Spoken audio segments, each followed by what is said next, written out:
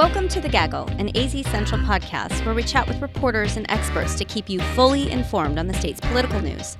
I'm Yvonne Winget-Sanchez, and I cover national politics. And I'm Ron Hansen. I cover the congressional delegation. Today, we're talking about whether or not there really is a crisis on the U.S. Mexico border.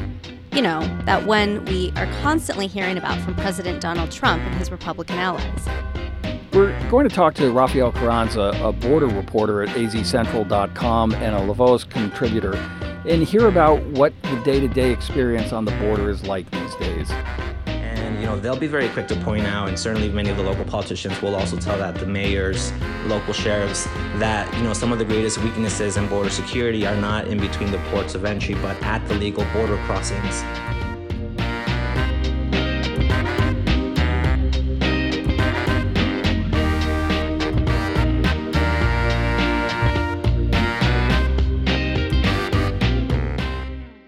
Rafael, thank you so much for joining us today. You are the border reporter for the Arizona Republic and the USA Today network. You are calling us by phone from your bureau in Tucson, and that is your home base, although you spend a lot of time at the border. Yes, Tucson is, kind of the heartland of anything that happens in pertaining to border issues. But I go down to the border very frequently, sometimes several times a week, depending on what's happening, around the country and throughout the border. So first up, Rafael, is there really a crisis at the border?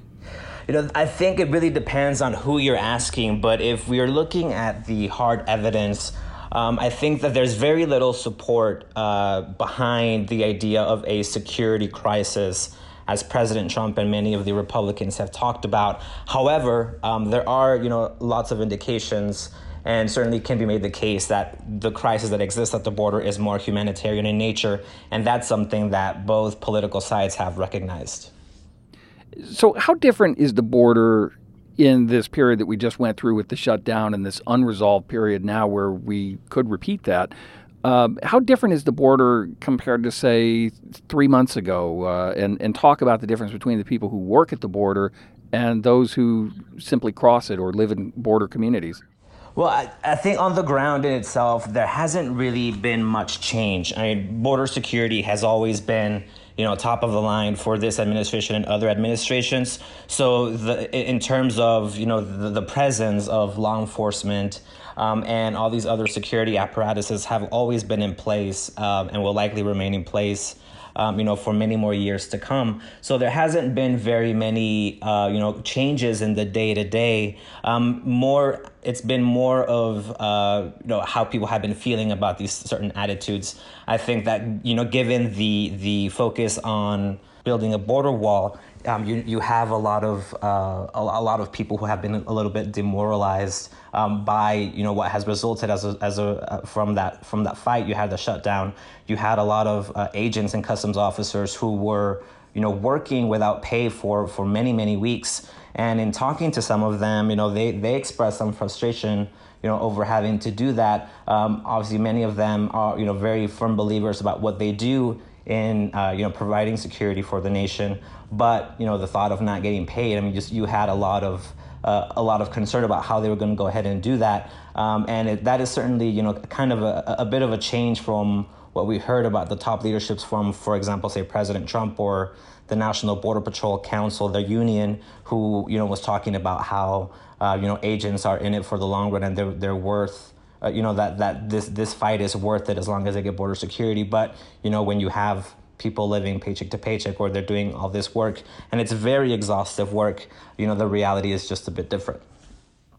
So can you give us a sense when you talk about whether or not there's a border security crisis, what are the metrics that people use to try to assess whether or not there is a crisis? And I'm talking about the people who are there day to day, the people that you encounter every day, not the politicians who might fly in and fly out for their photo ops.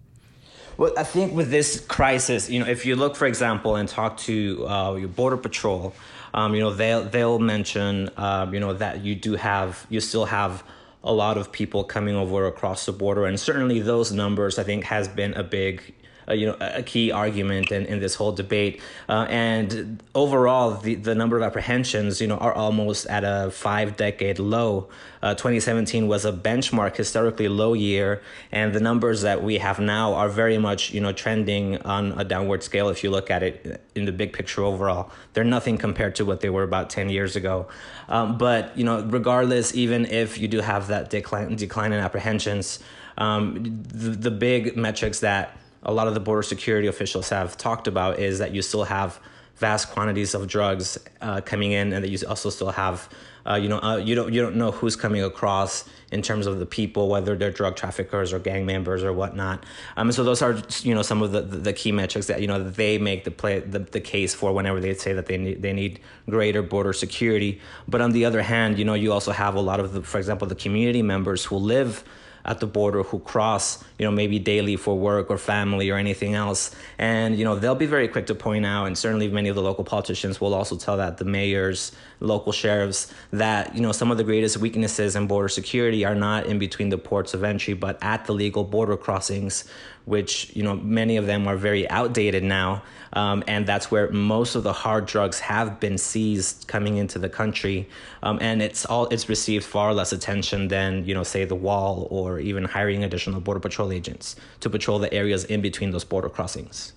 So you mentioned metrics and apprehensions as one metric, for example, or any kind of interdiction regarding drug trafficking and such. But how about something that the community can relate to more, something like crime? Do we have a sense as to whether violent crime has spiked in any recent period?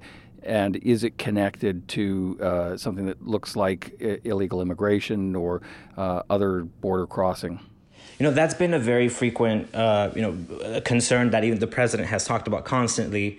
But in looking at the data, that's something else that just doesn't match up to those, to those warnings about, massive crime coming across the border. And I think that, some of the very first people who will speak out against those assertions are, the mayors and local law enforcement and those people who live on the border. I think consistently what we've seen is that, throughout the U.S. Mexico border, some of those cities that are located there are among the safest in the country. And that's certainly the case for Arizona as well. I mean, if you review FBI data, in the studies that come out year by year of the 20 safest cities, Nogales and San Luis are, two of the cities that are in those top 10. And those are major border communities. So I think that, because they have such a heavy presence of not only just the local law enforcement, but they also have state and federal. We're talking about Border Patrol, customs officers. Sometimes, there's a transportation official. So there's a large number of other, agencies, the DEA, the Drug Enforcement Administration, that, are also based in these communities. And so it just kind of adds another layer of protection. And many of the residents and, elected leaders there say that that's why these numbers are so low and why these communities are so safe. So Arizona is my adopted home state. I've lived here for 17, almost 18 years now. I had no idea that those border communities were so safe. You wouldn't know that by reading the headlines, by maybe scrolling through your Facebook feed or listening to some of the talk radio personalities. Can you give us a sense of how residents down there talk about this so-called crisis and the wall and, the migrant caravans that are heading north? I think that the way that you can look at it is, the people who live there, they're living through the situation day by day. They're going about their daily lives, and they see that, crime is low, and that all these, they have all this heavy security presence in place. And so what they're hearing from politicians in Washington and even people who live farther away from the border, they see it as a huge disconnect from what's actually reality on the ground. And I think any chance that they can to talk against that, they'll use it to say that, these are safe communities, and that, this depiction of the border as unsafe is simply not true. So we've seen a lot of different politicians make their way to the border for an obligatory press conference and try and take from it whatever seems most useful to their position at the moment. Can you give us a sense of how these folks are doing in terms of being accurate and putting these incidents in their proper context, or are they really just kind of cherry picking and choosing the most alarmist message they can? I think that there has been, the use of facts that fit your narrative. And I think that that's been the case for, both sides of, the political spectrum. On one hand, you do have, for example, the Republicans who talk about, overwhelmingly about border security issues when it comes to, the drugs coming in and the crime and the gang members. And so they'll use those set of facts to support their claims. But on the other hand, you have, for example, the Democrats who talk about, border security being more important at the ports of entry because that's where most of the hard drugs. And they also have a more what they call values-based approach where they're talking about defending the rights to claim asylum and, comprehensive immigration reform, especially for undocumented youth who were brought to the country as streamers. So there is, that element of cherry picking to, kind of support the narrative that they're driving. So I think it's a good reminder that polling of the Arizona electorate up until at least the end of 2018 was consistently showing that education was the number one issue on the minds of Arizona voters. And this was mostly centered around the idea of education funding.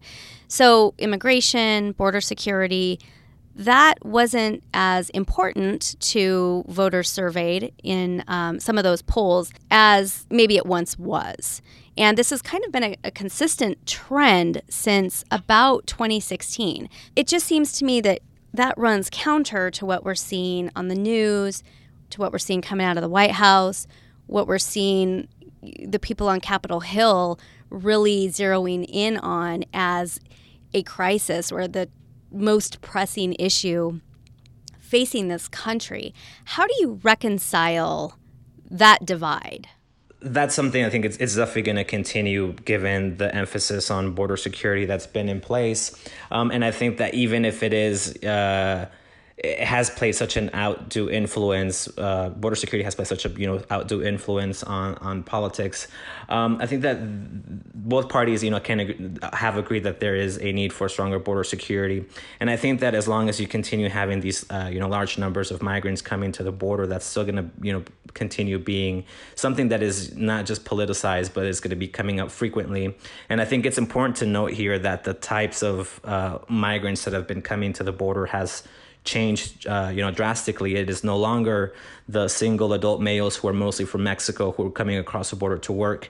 Now it's increasingly Central American families and minors who are fleeing, situations at home ranging from poverty to violence, to even some state repression there. So I think as long as you have these populations of people who are fleeing these circumstances, they're going to continue trying to find ways to reach the border. And as long as that continues, I think we're going to continue to see this topic play out, whether it is top of mind for most Americans or not. We've had a lot of political turnover here in Arizona in the last few years with the death of John McCain and the departure of Jeff Flake from the U.S. Senate. To see that cast sort of switched out with others who are trying to figure out their way in the Senate generally, and also trying to figure out how immigration and border security all come together for whatever can be done in Washington these days. It just seems like right now our standing is not what it used to be in trying to drive the national discussion on border security and immigration reforms. Is that your sense as well? Is there just too much partisan warfare to get anything productive these days? It does seem like there is a harder area to reach that compromise, or to find a way that would appease both sides of the debate and trying to achieve a solution here. And I think that that's something that we're going to be looking out very closely, is where that sort of middle ground could play out, and whether any sides are going to be giving in to any of their harsher debates. And I think in particular here in Arizona, I think it's been noticeable that the two senators, for example, Kristen Sinema, hasn't really spoken out much or hasn't taken a very active lead in these matters. On the other hand, you do have Martha McSally, who represented a border district in Congress, who still has kind of driven a little more of, the hard right politics when it comes to border enforcement, toeing the line with President Donald Trump's, stances on a lot of these issues, from the wall to, reducing some of these legal immigration matters. But I think that we're going to continue to see that, but certainly not to the extent and influence that we've had with the previous two senators.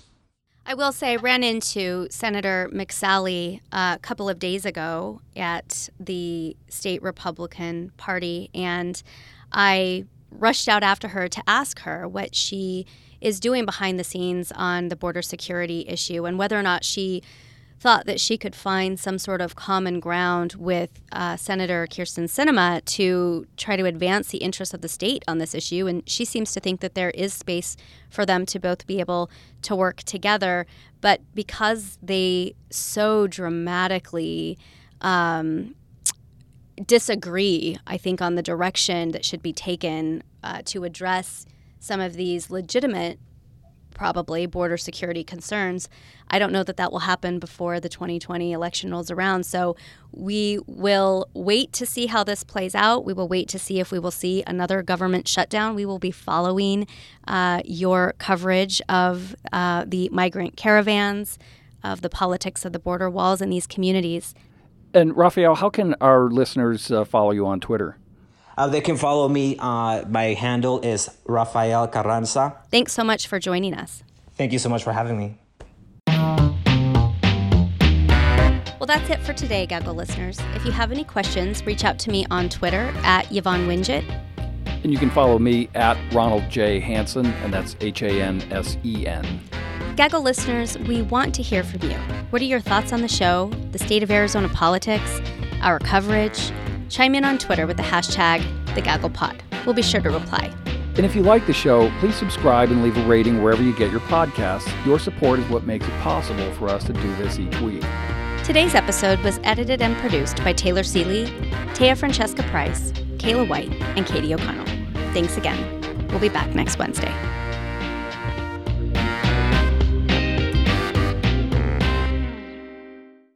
In March 1998, Father Alfred Kuntz bled to death in the hallway of St. Michael's School. There were so many possibilities for who would want him dead. He rubbed many, many people the wrong way. The message of Father Al Kuntz is one that not everybody wanted to hear. People that liked Father Kuntz and liked the church were all in, and those that weren't were all out. From the Milwaukee Journal-Sentinel, this is Unsolved, Season 3, The Devil You Know. Subscribe wherever you get your podcasts.